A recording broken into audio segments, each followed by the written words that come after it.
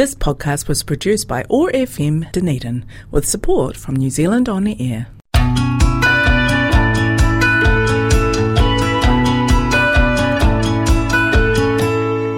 The 2021 Dunedin Writers and Readers Festival was held in Otipoti, Dunedin, our UNESCO City of Literature, from the 6th until the 9th of May.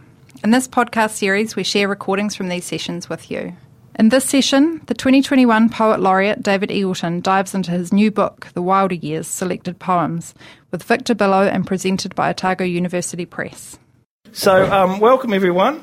It's grand to see such a great turnout, and the festival's going really well, which is wonderful too. This obviously is a session with David Eggleton. We're talking about his selected poems, which has just come out. In fact, it's officially being launched tonight. The Wilder Years, was it pronunciation? The Wilder Years, yeah. My name's Victor Billot. I'm going to be interviewing David tonight, or discussing his book with him. And just a few words of introduction for David. David Eggleton is of Rotuman, Tongan and Palagi ancestry. He grew up in Fiji and South Auckland, and he now lives in Dunedin, New Zealand, Aotearoa, and has for some years, I think. He's a poet, art critic, writer, editor and freelance journalist. He received the Prime Minister's Award for Literary Achievement in Poetry in 2016 and is the current New Zealand Poet Laureate 2019 to 2021. And of course, with his stick here, which he has introduced us to, is part of that deal. David's had multiple books of poems and a book of short fiction published, as well as a number of works of non-fiction. He's got accumulated a vast list of accomplishments and awards here, all thoroughly deserved. I first met David in 1990 when I interviewed him for Critic when he was a Robert Burns Fellow at Otago University. That was in 1990. He's multi-talented. He also won the Review of the Year award 6 times at the Montana New Zealand Book Awards. For 8 years, 2009 to 2017, David was the editor of Landfall, New Zealand's preeminent journal of arts and letters, which passed on editorship to Emma Neal and is now to Lindley Edmeades more recently.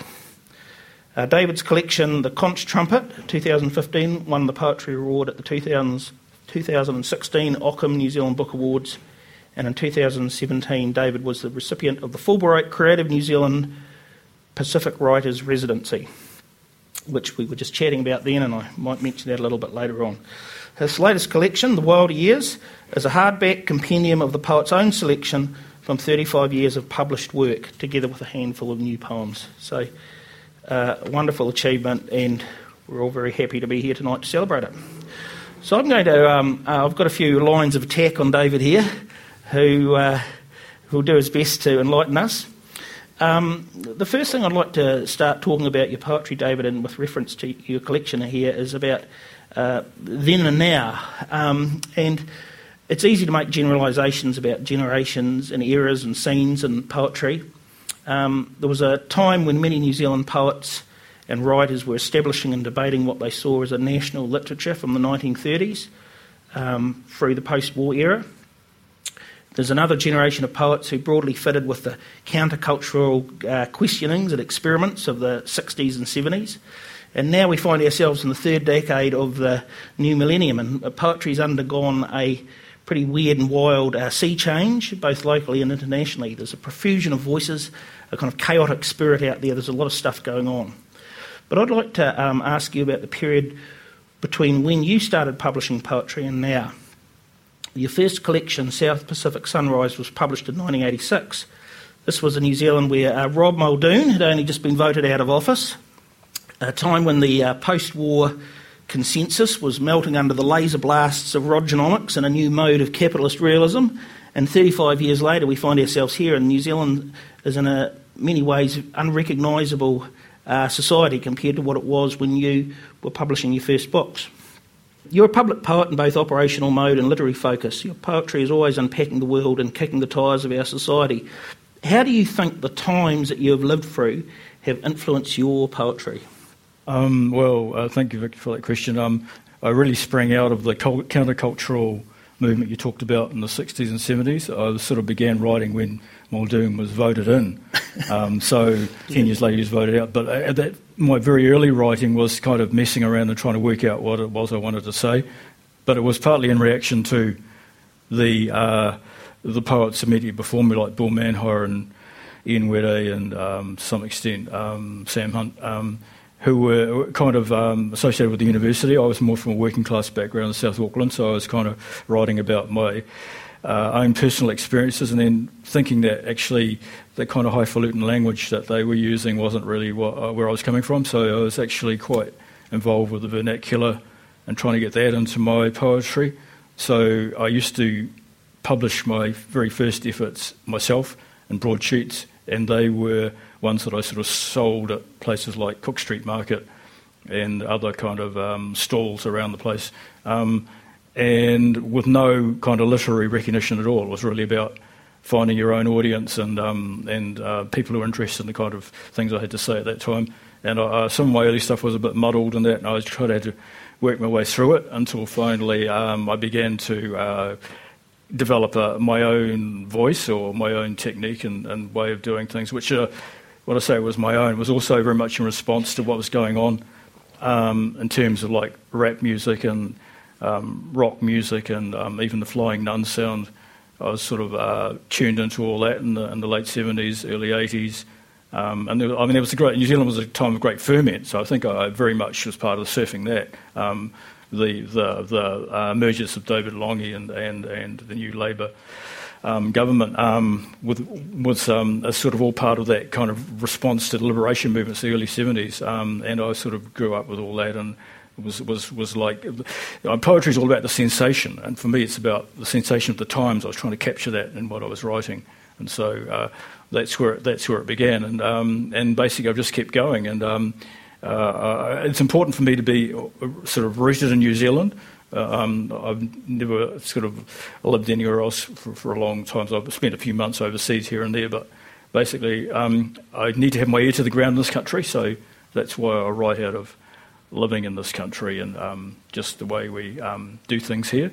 But added to that is that I'm actually a bit confrontational and antagonistic to the way we do things here. So I come from, as I say, a working class background, but also a migrant background, and my father was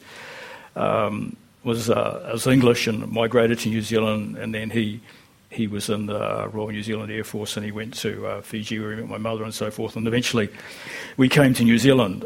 So we were sort of arrived here at an era of assimilation, like in the late 50s, 60s, we were supposed to fit in. So we actually had trouble fitting in. So, and that was part of what my initial impulse was for writing, was to try and understand what it meant to live in this country, New Zealand.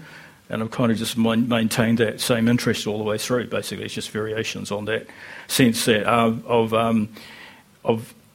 what is familiar and what is unfamiliar. What is the right way to be in this country, and what did I bring to it as coming from a migrant family, and then trying to understand how I fit in with, as you mentioned, my Returman Tongan Palangi mixed background. It's sort of that. So all those kind of elements are kind of a bit in conflict. So there's a way of finding a way for me to resolve that, and poetry was a way of doing that. And also it kind of mirrored to some extent what was happening in New Zealand, like the conflicts, especially in the 70s. That's why I kind of felt in tune with the zeitgeist, because there was a lot of conflict. There was, New Zealand was getting very polarised. And in fact, I suppose in a way, what we're seeing now is even more polarisation. But that was kind of like when the momentum began back in the 70s and into the 80s especially. So by the time I got my first book out, I'd published quite a few broadsheets, about 6 or 7 broadsheets of poems, and I'd kind of road tested them around New Zealand, but also overseas and various festivals. I went to the Poetry Olympics in London to represent New Zealand, and the Ranters Cup Festival organised by Attila the Stockbroker. And so I performed over in the UK with a lot of their top poets like Benjamin Zephaniah and Seething Wells and John Cooper Clarke and so on and so forth. So I felt like I was actually part of that scene as much, because it was like related to how the Flying Nun scene was part of the rock and roll around the world. It was like, this is the New Zealand version of what's happening globally and internationally at that time. Yeah, so that's that's an interesting point because, of course, as you said in your answer to that lengthy question of mine, you have very much been based around locked into a kind of a position of exploring New Zealand society over time, and although you've ventured outside, obviously your poetry deals with all sorts of topics, it's been a real recurring theme, has been the New Zealand culture, economy, society, and also geography, which brings me to another kind of question that I wanted to ask about you, which is we just discussed a little bit of the kind of life and times and the then and now, which gives your poetry a context. But the one other thing that I've often thought to myself about it is we've got time, but we've also got space. And your poetry often uses engagement with place to instigate a kind of chain reaction, a series of responses and references that overflow all constraints. The poems in the wilder years range widely over the physical world, but the two places I find myself always returning to in your poetry are Auckland and Dunedin, two cities which have profoundly influenced you. Would you like to talk a little bit about about the kind of, do you see those as two poles in your writing or two different aspects? Yeah, I agree with that, north and south. I sort of wandered down to Dunedin back in the 70s for the first time and kind of found it very strange and it seemed quite different to Auckland, and it is very different in a way. And it's much more a sense much more ordered kind of city, whereas Auckland's more of a random agglomeration of suburbs and different interest groups. Whereas it's always struck me that Dunedin has a very strong sense of its own identity and character, which began in the 1860s with the gold rush, or before then actually with the Presbyterian kind of city of God kind of thing, or settlement here, so that kind of religious basis to Dunedin has kind of influenced its character, and it's kind of totally lacking in Auckland. Whereas Auckland has all these class issues going on. So as I say, South Auckland working class very much so. And so I found it difficult to make the transition to Auckland Central. I went to university for a while, but I didn't really fit in because I came from a different part of different neck of the woods in terms of accessing stuff at that time. So that's kind of why I drifted into the workforce as a factory worker. And so I came down here and worked at Cadbury's, amongst other places, and then went back up to Auckland. But my main interest was being a writer. And then having discovered Dunedin, really the great tradition, of course, of Janet Frame and James K. Baxter, and likewise Hone Tūwhare discovered Dunedin. There's something about this province of Otago and the way it's historically developed and so forth that it's sort of the way it places value on high culture or on culture in general and education and those kinds of things have made it stand out, or made it kind of unique in a sense. So that was something I drew from, and also the very different climate became a sort of opportunity to offer metaphors. I mean, James K. Baxter's talk about the cold climate, and the representing aspects of the spiritual and so forth, and that in his work in Calvinism.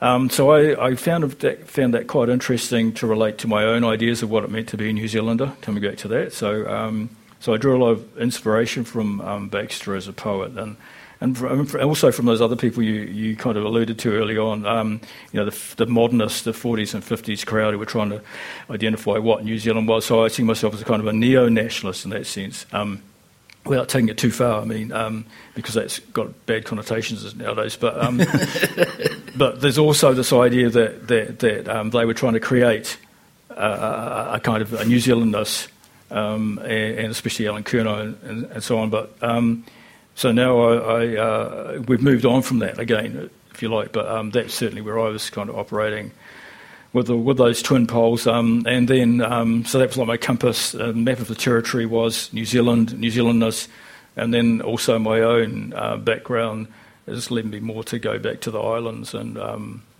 explore that a bit, and then across to Australia and locate New Zealand within this kind of nexus of the South Pacific over the past few years. Yeah, no, that's. I might return to one of those points soon. And we've talked a little bit about in our discussion here about where we place ourselves and your personal history and how that's influenced your writing, your outlook, the kind of trajectory you've taken when as a writer. So I think I'd like to actually talk a little bit more about that side of things now, and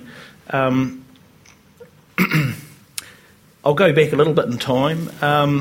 When I interviewed you in 1990, when you were a Robert Burns Fellow, this was the first major, I guess, official recognition of your writing outside publishing, the Robert Burns Fellowship in 1990. It's the first of many, and your early writing, as you mentioned, and your position was quite a radical one. It was standing apart perhaps from the mainstream culture in both form and presentation. You were a street and pub performer, as you mentioned, something that you obviously developed when you were in the UK. So that kind of was a little bit kind of punk rock in the broader sense of the word. You've stayed during your career at at a distance from the academy.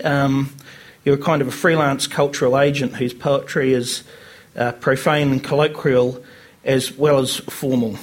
And of course, your time as the editor of Landfall, which the duration was second only to founding editor Charles Brash.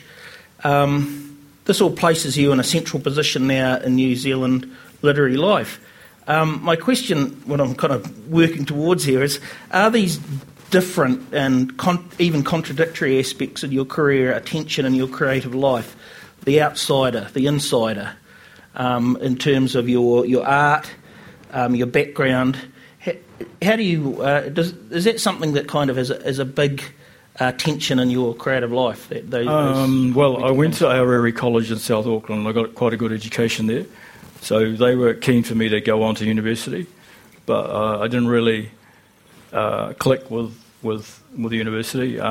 So, as I say, I was kind of writing these very, very way out poems that kind of more drew on like cosmic things and hippie things and so forth, and all those. Counterculture was a real thing back then. It had a power and a force to it, And it splintered into things like the Values Party and a whole lot of other back to the land hippie movements and things, and ecology movements, environmentalists and all that. But back then it was kind of like one sort of before the Big Bang. It was like a mass of things going on: gay liberation, feminism.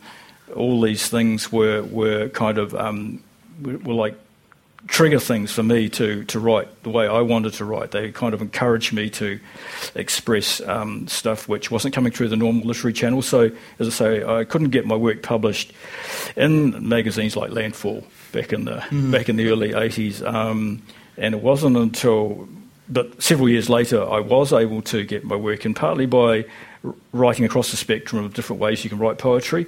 So I kind of learnt the trade of how to write in different modes of poetry, different stylistic devices that you use to craft poems. And so some of those more crafted works got accepted, but the other poems were generally derided and attacked by people.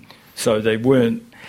But it's a complex business in that there were people who were critics like H. Winston Rhodes, who was a leftist critic in Christchurch and set up a magazine there called the Monthly Review, which was for the socialist left. So he was very keen on my poetry because he saw it was coming from this kind of working class background. So he promoted it and so forth, and that would have been the late 70s, early 80s. But what my breakthrough was really publishing in a few literary magazines like Moorpork, which is run by Graham Lindsay, which is where my big long poem Painting Mount Taranaki first appeared. And then Ian Wede saw it in Moorpork, and he took it for his big new anthology that he did with Harvey McQueen called Penguin Book of New Zealand Poetry or New Zealand Verse, which came out in 1985. So it was a breakthrough for me because he made a lot of that poem and said this is a key poem for the 1980s. It tells us where we are now, and you can read it in a lot of different ways. So he read all these things into it and made it part of his manifesto, which was the preface to the Penguin Book of New Zealand Verse, which suggested that there was a huge shift and change in what was happening in New Zealand poetry, and so that was the wave. The new poets began to emerge. And Murray Edmund put out a book called The New Poets, and it had Kerry Hume and Aparana Taylor and all these other emerging new poets of the 1980s coming through, and Gregory O'Brien starting to pop up around the place. And this is the mid 80s when this transformative wave was occurring, and so within a few short years I was suddenly seen as part of that and taken into the Penguin publishing house, and they published my first two collections, which is they'd published Sam Hunt and they'd published someone else, maybe it was Dennis Glover or someone, but mine was the first that they published two collections of. So anyway, Brian Turner saw me performing around the place and said he really liked my poetry. So he suggested I should go for the Robbie Burns Fellowship, and so I ended up with it in 1990, and and so it went on from there. So, so what was your question? Well, I think whatever it was, I think you answered it. That's interesting because that shows you the kind of. This is the odd thing about poetry or culture in this country in general. It's all sorts of things. It's a very small society. But also in lots of ways actually quite diverse, and it's certainly your time over that period you've been writing since obviously since the 70s and so forth, but that trajectory has been an interesting one in that you alluded to the fact that at the early years it was seen as beyond the pale, a lot of it, and you were not a part of the literary establishment of the country, whereas now somehow you are. You've become the literary establishment, which is quite ironic in a way. Yes. And it was also funny how you said you had a bit of trouble getting published in Landfall, which probably 90% of the people in this room can identify with, but, they're very hard, some of those editors at Landfall. So it's quite ironic you ended up, not ironic, but good, I suppose, that you ended up as the editor of the same highly respected literary journal that wasn't interested in you initially. But that was a case of learning the craft, do you think? Partly, yeah. I mean, there were several different aspects to it. One is just being around for a long time.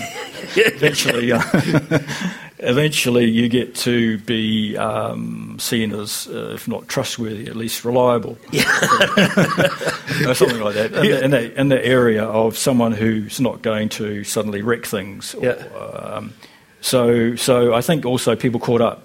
Well, he's been saying he's a total subversive, but in fact, if we look at the work, it seems to be part of a tradition and merely a development of that tradition, and that subversiveness was actually a phenomenon of the times where everyone was seemed to be, this countercultural movement eventually became the mainstream. So as part of that, I benefited in a way from that, but I suppose also I observed what was going on and saw the good things about the changes in New Zealand culture which we were supporting, and I did support them, and I've tried to do that all the way through. So I mean, my initial impulse was the question, who am I in this society of Aotearoa, and kind of working that out has led me to where I am in a way. So this book, The Wilder Years, is a tome which kind of collects.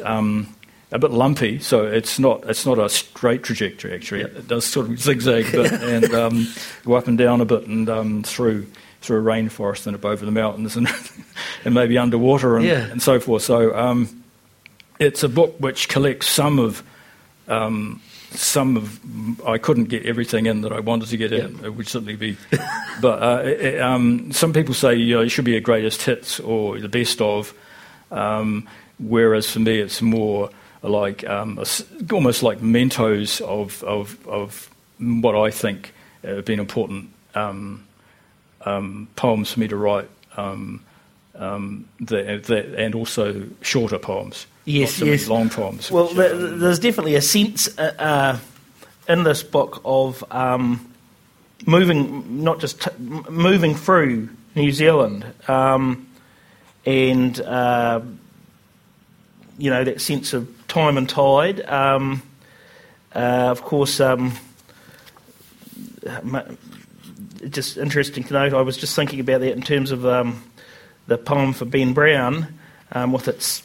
And Ben's obviously just got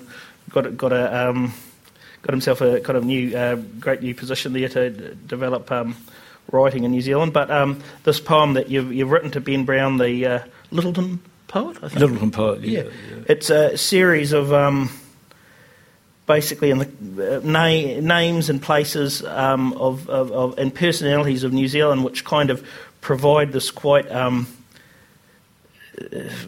highly crystallised, highly concentrated dose of New Zealand over your life, and it's on the surface it's quite a kind of, in a sense, a kind of light-hearted kind of poem, satirical poem maybe even in some ways, but it actually is features a whole. It's kind of like everything's in there, everyone's there, and no one gets out of this poem alive. But I won't go into it too much. Well, I mean, quite criticism has been levelled at my work is that it does tend to have too much in it, and there's too much content. It needs to leave things out, and so there's an argument that I do. I'm not sort of those schools of thought which do tend to have minimal amounts of language and work with those very precisely.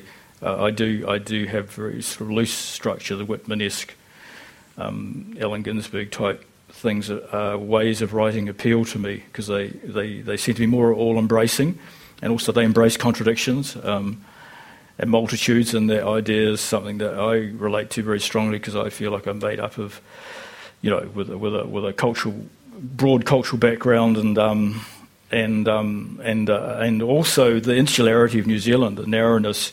I feel like that is a kind of a cliche about New Zealand. It's better to challenge that and actually say, no, we only have that insularity because we choose to ignore what's actually around us. So if you look in other directions in New Zealand, you see lots of minorities, you see lots of different subcultures going on. We have lots here. And we actually, partly it's a relationship like that of an outrigger canoe between one part of the boat and the other, and our relationship is with Australia. So we have a huge number of maybe 500,000 New Zealanders who live in Australia. So and they sort of to and fro a bit, or they have relatives here. So there's that great balancing thing going on there, which isn't often referred to except in a denigratory way, and I think it's actually a positive thing, and we draw on that. Although sometimes we have to fight our way to claim aspects of New Zealandness which the Australians seem to want to claim for themselves. But, that sort of dynamic is quite important to this country, and also its place in the South Pacific with its responsibility to the Cook Islands, to Samoa and to Western Samoa, to other islands, Vanuatu and Fiji. Although I actually have to say, when I first came here with my family, it was very hard to get into New Zealand from Fiji. My father had a terrible job getting our family in. And in fact, he had a lot of trouble actually marrying my mother since the Air Force suggested that he should be sent back to New Zealand rather than be allowed to marry a person from Fiji at that time, which was so. There was an aspect of the sort of kind of mentality that existed in New Zealand back then. The official. Because unofficially there was a lot of, intermarriages going on, or interethnic relationships happening all around New Zealand and so forth. It just wasn't acknowledged officially or institutionally, those kinds of things. So we have this other narrative there as well, and kind of like to draw on all these things because in fact they enrich the narrative, the master narrative of what New Zealand is, and stuff like that. So if you come up to today, we've got these still competing ideas of what New Zealandness is, and all these special interest groups and all these community groups who even in a way have their own poets, and their own people speaking for them. And I think that's kind of interesting. That's how it is. I mean, there's no point in denying reality. So it's about acknowledging all our diversity and the different ways New Zealand voices are being manifested today from different communities within this archipelago. It certainly seems to be something that's happening in poetry because, I find it hard to keep up with. I had the sense when I first got into poetry, first got the habit, it was like a lot of it was you spent your time, I spent my time, I felt I was looking backwards and looking at things that had happened previous to when I was around, whereas of course now I don't know if it's me or the world or what, but it seems like there's a lot of stuff behind us, but there's a lot of stuff around us and younger writers coming through especially, which seems to be kind of absolutely thriving. Yes. And well, you could say before and after the internet as well, so around 2001, and especially after the invention of the smartphone around 2008, and gradually that's led to a huge transformation in what's considered proper to write about in poetry and so forth, and artificial intelligence machines writing their own versions of poems and things getting into the mix as well. Yeah. So it's become a lot more confusing in a way, and exciting also. But it's where we're at. the times we live in. No, very good. Well, I'm going to we're moving towards the latter part of our discussion now, and we'll have a time for some questions later on at the end. One question that which it covers, which I'm going to ask, it covers some of the things you've already talked about, but I think it'll be good to go over those just a little bit more. And this is a question about your poetry and how it relates to the world. So when I think of David Eggleton poetry, I often think its vision, its gaze is on the world as experience. It's a poet who's examining the natural and social orders. It collates, it interrogates, it's speaking in many voices. The new generation of poets who we were just talking about, the post-millennials, I don't know if any of them are here, identify yourself if you are, they seem to subscribe often to progressive and sometimes radical social views, yet often to me, and I could be wrong here, as a group, they often seem to be focused, a lot of that seems to be focused on the internal life, intimate relationships. It's self-referential and self-deprecating, none of which is good or bad. It's just a way of writing and looking at the world. But I have often thought with David Eggleton poetry, it's got an outward gaze. Do you think this kind of looking at the world outside you is a tendency or focus in your poetry?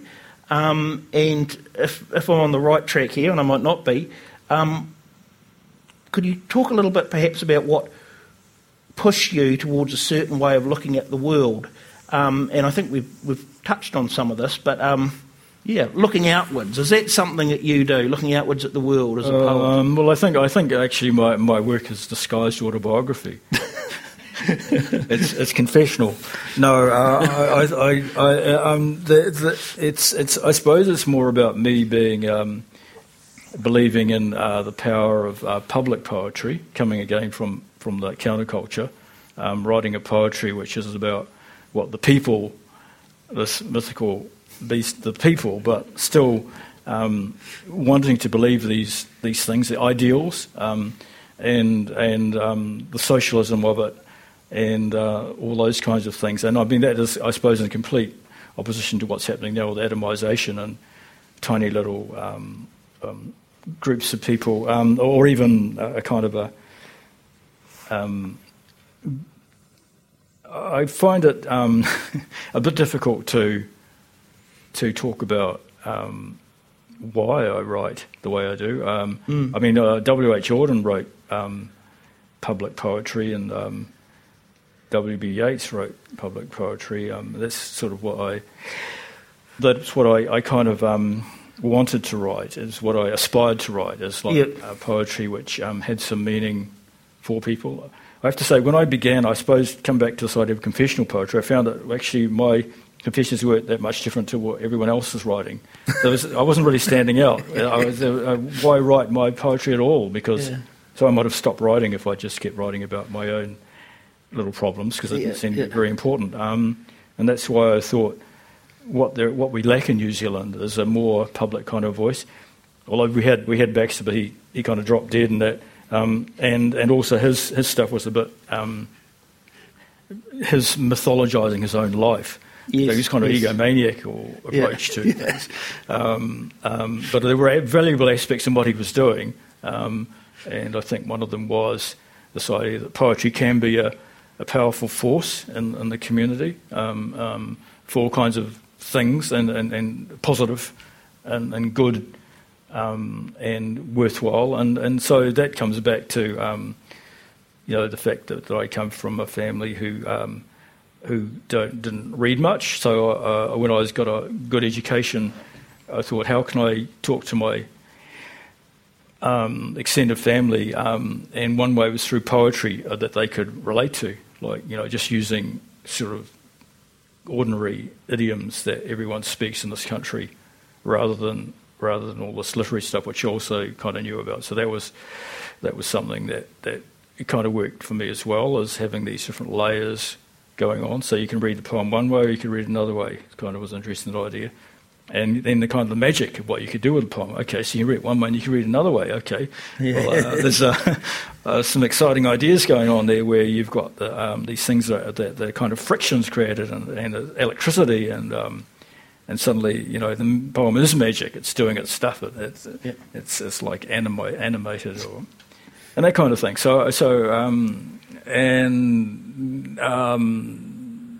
That was something I found very, very fruitful, but as I say, in a way, still it is. It's about my life and time. So the wilder years, I'm looking back. They were pretty wild years. I was pretty out there at times, and as a lot of people were, because that's what you did back then. From the for want of a better term,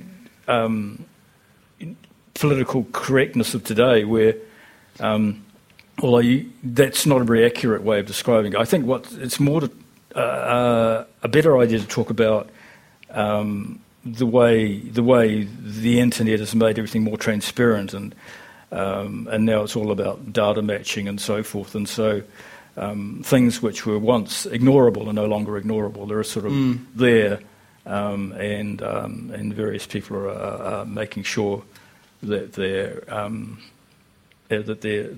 platformed and talked about, or deplatformed and cancelled. Not talked about. Yeah. So that volatility is a big change. I think, in the sense that it encroaches on the idea of what public speech is and what private speech is, and things like that. And we had the great financial crash of 2008, and that was about the privatisation of where the wealthy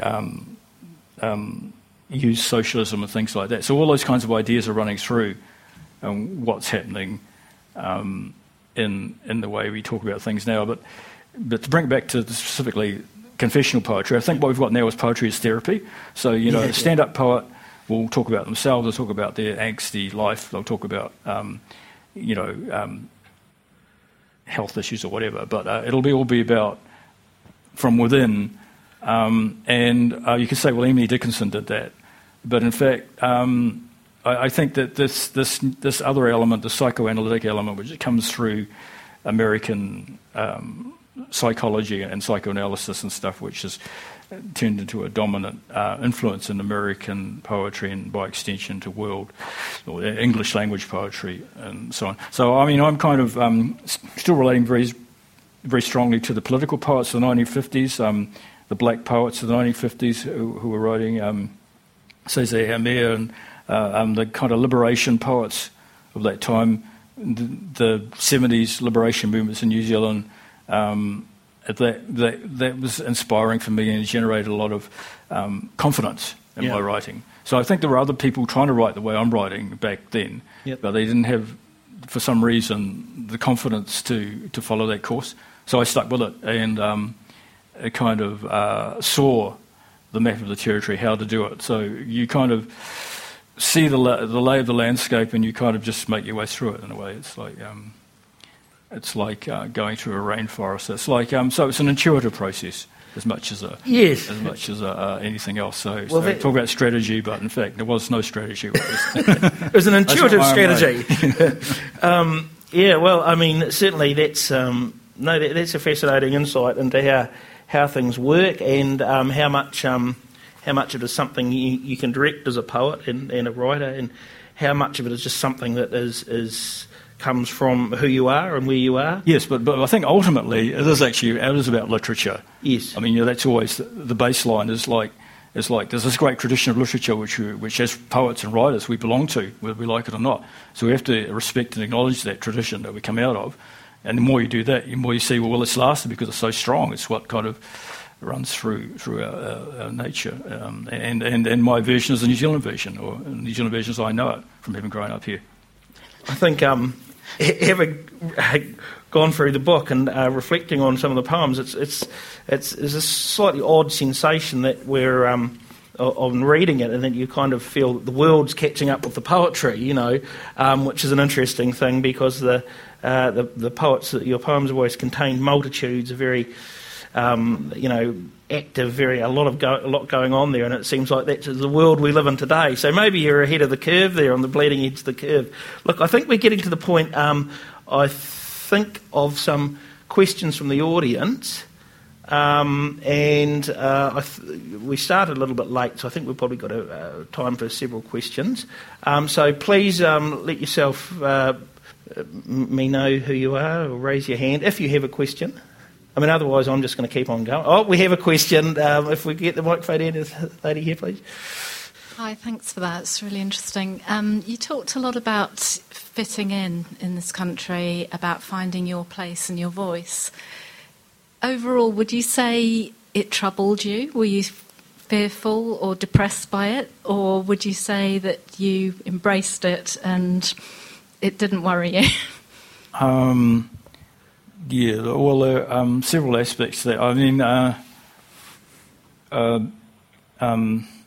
intellectually, I kind of didn't really feel lack of confidence. I thought, well, if I just follow, because I read a lot, so I saw, well, these writers have already kind of done this stuff, and it's survived. So there's that. And yes, you're asking about interaction with people. Well, when I went out into the community, I could see a difference between what I understood about literature and what people took as received wisdom at the time.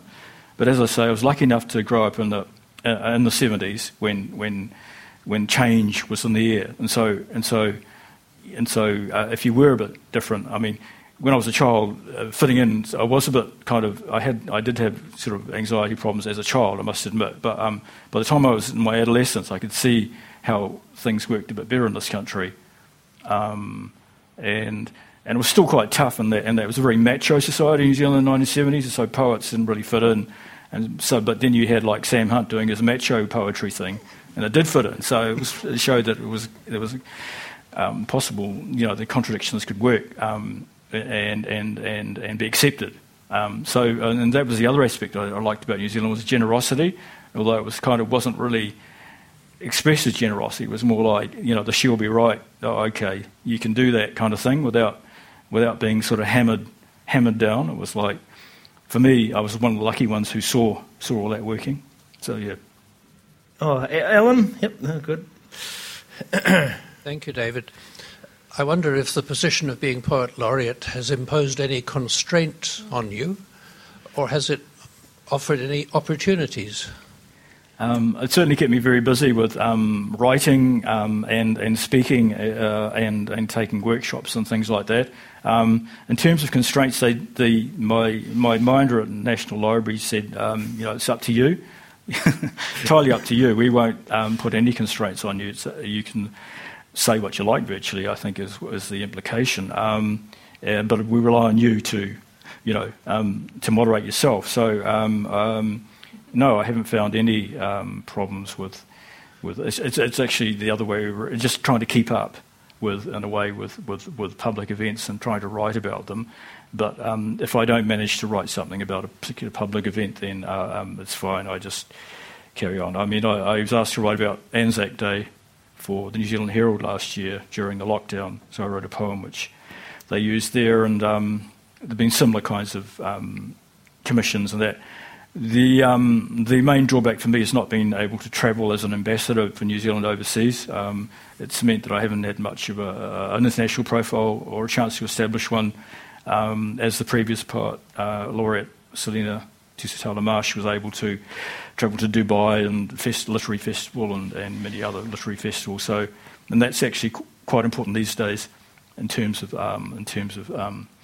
New Zealand's brand, I suppose, or identifying who we are as a country in the world and that kind of thing. So I haven't done much of that, but otherwise it's been fine. All right, maybe if we just one more, maybe down we got down the back here. Hi, David. Your younger self, if your younger self was here now, have you any idea what the younger self would think of you as you exist in this world? I think I'm not the same person, but I think my younger self would be quite surprised. Very, very surprised. So, yeah, it's certainly not something I was aiming for. If anything, it was the opposite. I was this anti-poet kind of guy who was writing the opposite of what everyone else is writing, and I'll just follow my own instincts and write what I want to write about, because that was what I enjoyed writing. And I started out really also very interested in cartoons and drawing, and thought maybe I'll be a visual artist.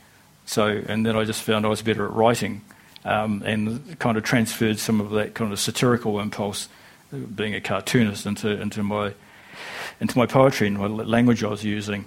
And so from that perspective, becoming an establishment figure is quite a leap from where I was, quite a dramatic.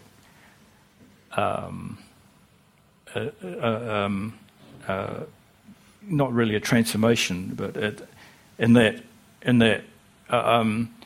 it's sort of it's like it comes back to this generosity thing. So they said to me, you're the Poet Laureate, but we won't put any restrictions on what you write. You can write poems attacking the government if you like, kind of thing. So it's a New Zealand version of being a Poet Laureate in a way, where we have a lot of more freedom.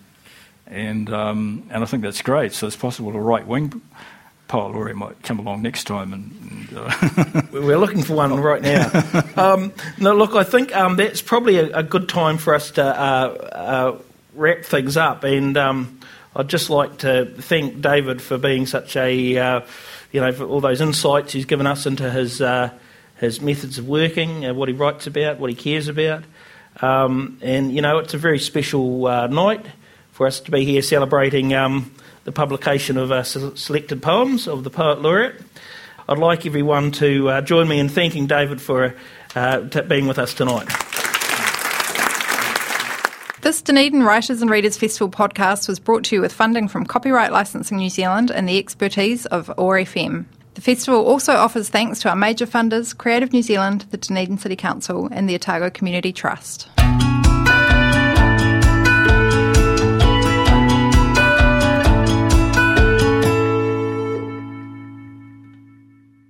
This podcast was produced by OAR FM Dunedin with support from New Zealand On Air.